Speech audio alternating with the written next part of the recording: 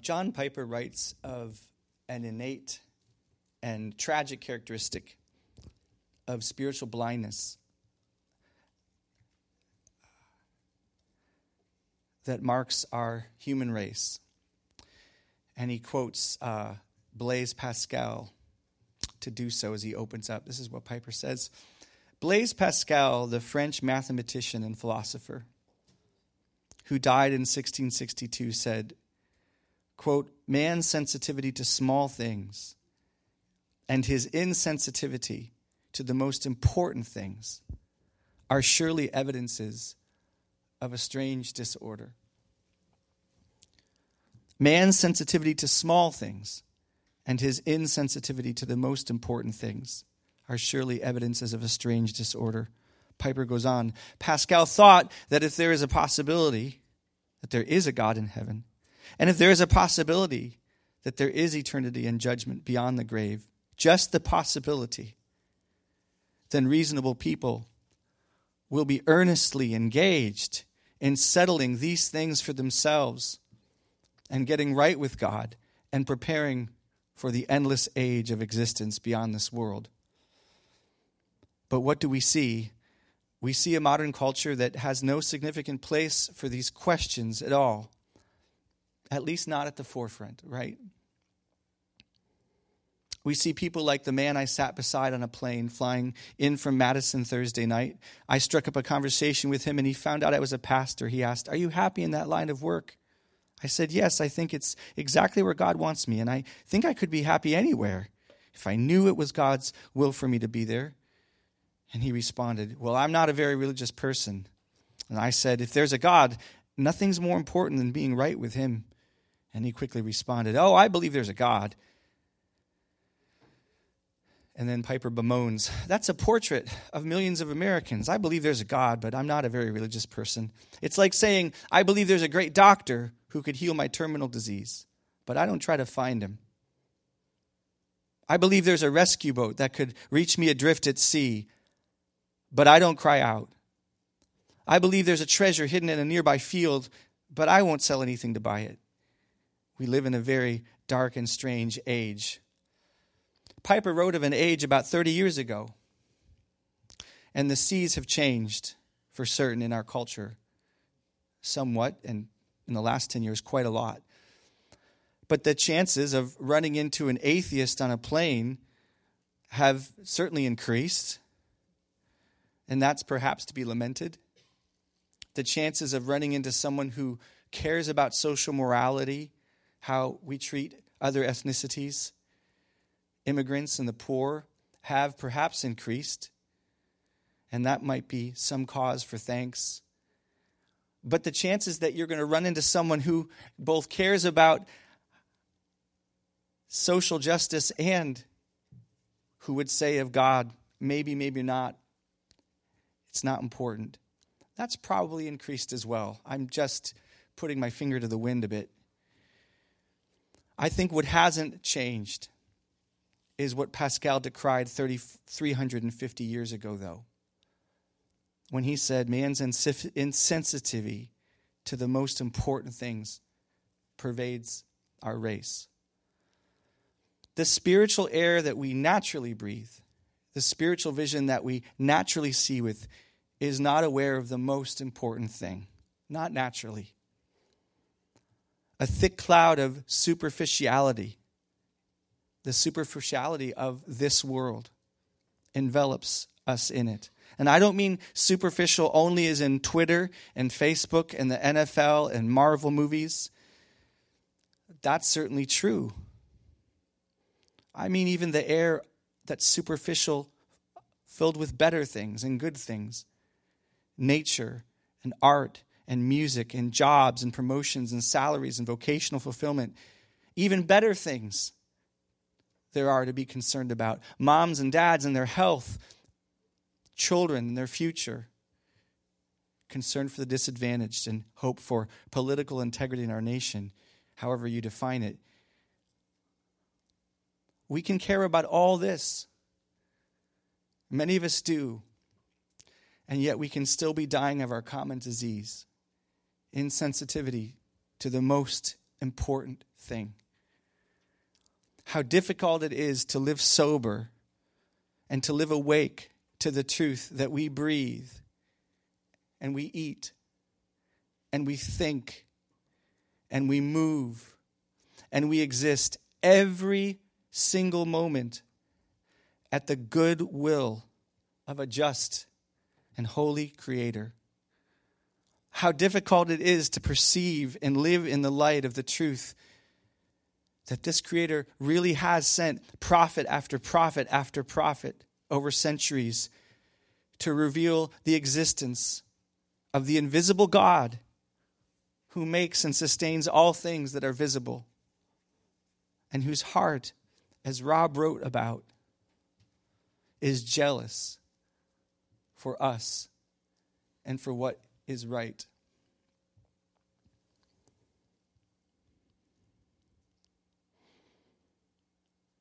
Whose heart longs justly for the right honor and love due him, and the love he commands that we give to one another as his image bearers. How difficult it is to be able to see the truth that finally, in order to express his heart as fully as he ever could, he came in the form of a man, and through the cross revealed to us both his infinite holiness as the one who must punish all sin, and reveal to us his infinite love as the one who longs to forgive all sin. How hard it is to care about this at the core of our being. This revelation of the one who in one self-sacrificing, God-revealing, God-defining act of atonement made himself known, the Creator, to his creation.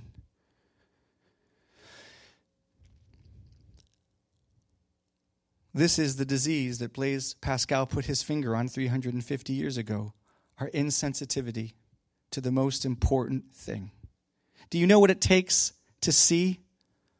Do you know what it takes to be awake to the most important thing, to have that spiritual sight, to no longer be insensitive to the most important thing? It literally takes a miracle. In 2 Corinthians 4, Paul puts it like this: if our gospel is veiled, that is, if it's hidden from someone's eyes, if they are insensitive to the most important thing, he says it is veiled to those who are perishing. In their case, the God of this world, not God, but the God of this world, has blinded the minds of the unbelievers to keep them from seeing the light of the gospel of the glory of Christ, who is the image of God. For God, who said, "Let light shine out of darkness," has shone in our hearts to give the light of the knowledge of the glory of God in the face of Jesus Christ. Paul is saying, he's explaining that Satan essentially confirms people in their own willful spiritual insensitivity, their own spiritual blindness. And yet there is a God. And when that God moves upon a blind man spiritually or a blind woman spiritually and proclaims over them, "Let there be light," the blindness is taken away, and something incredible happens. They see Jesus for who he is. Not all at once, as Jacob made clear, not all at once do we see, but we really see. We don't see as perfectly as we will one day, but we truly see. And everything changes because of that. And life can never be the same because of that.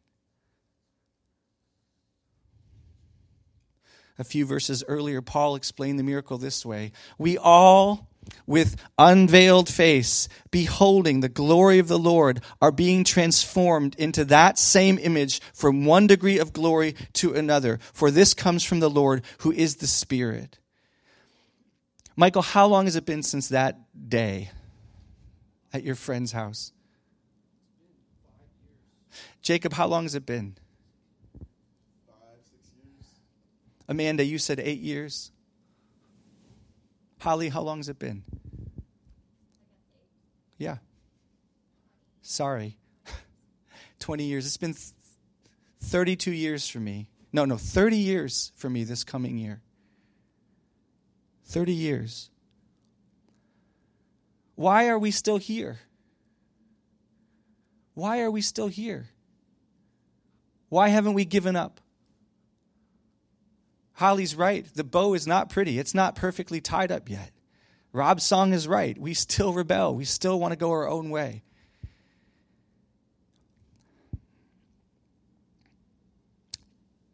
Michael's right. It's been a roller coaster. But we're still here. Why are we still here? We're still having our hearts moved on by him and touched on by him and spoken to by him.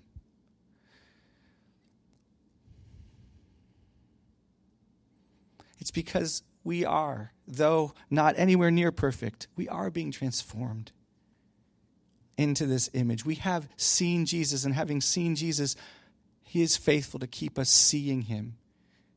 And so, to put it colloquially, we're hanging in there because he has not let go of us.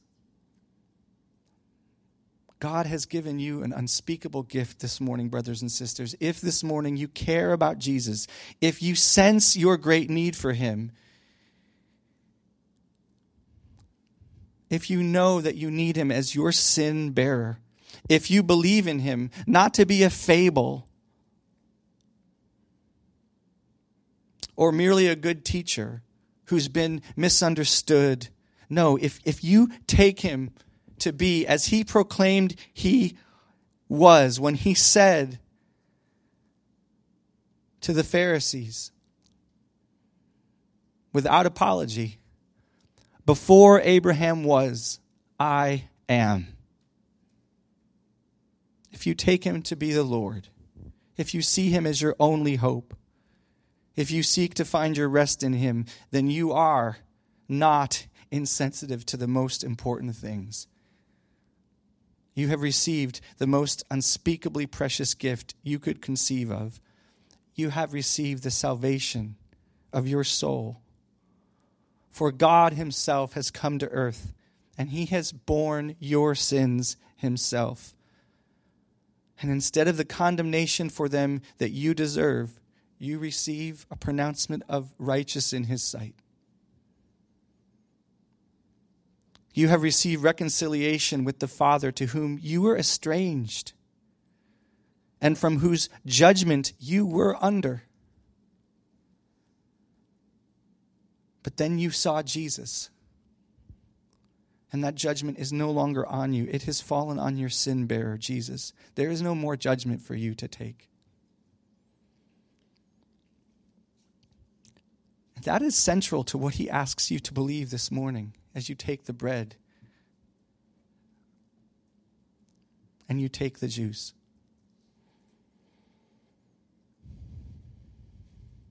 He has given you the gift of sight.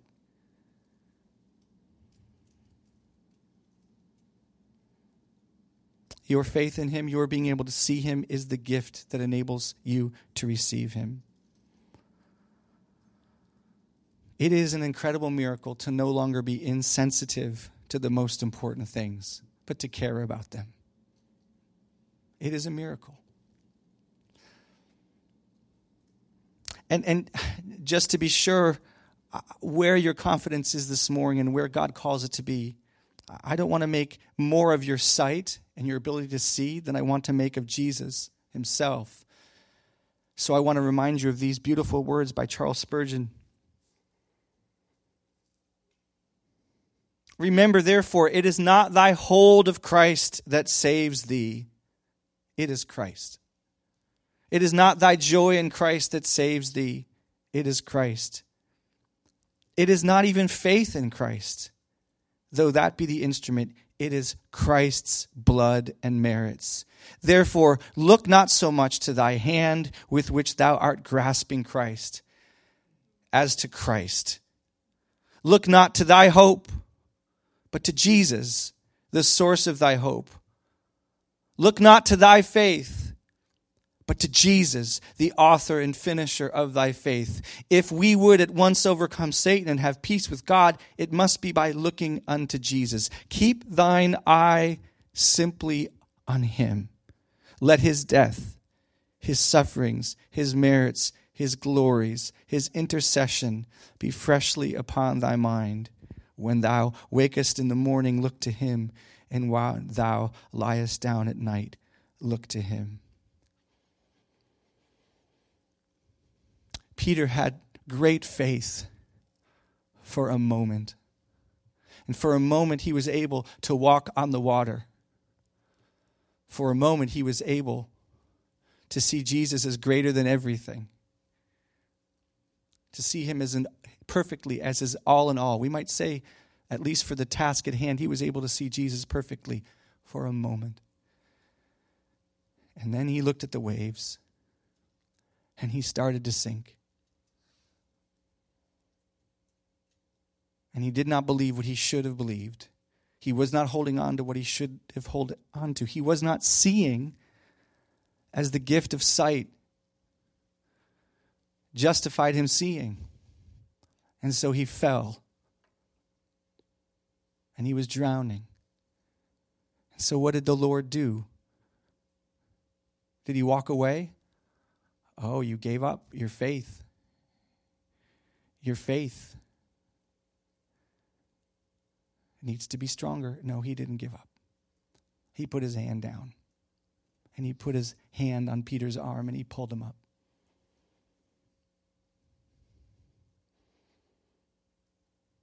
It's a beautiful rebuke. Oh, Peter, why do you doubt? You shouldn't have. You shouldn't have. But I'm still here. I'm still here. Because it is not thy hold of Christ that saves, it is Christ. Brothers and sisters, this Thanksgiving we give thanks for the unspeakable gift of being able to see, of being able to be sensitive to the most important things, of being able to see Jesus for who he really is, and seeing him, being saved by him. Let us thank God that he has not allowed us to go on in spiritual blindness. Let us thank him that he has not left us to be blind, like the poor souls who he wept over in Jerusalem, saying, how long I've longed to gather you, but you were not willing.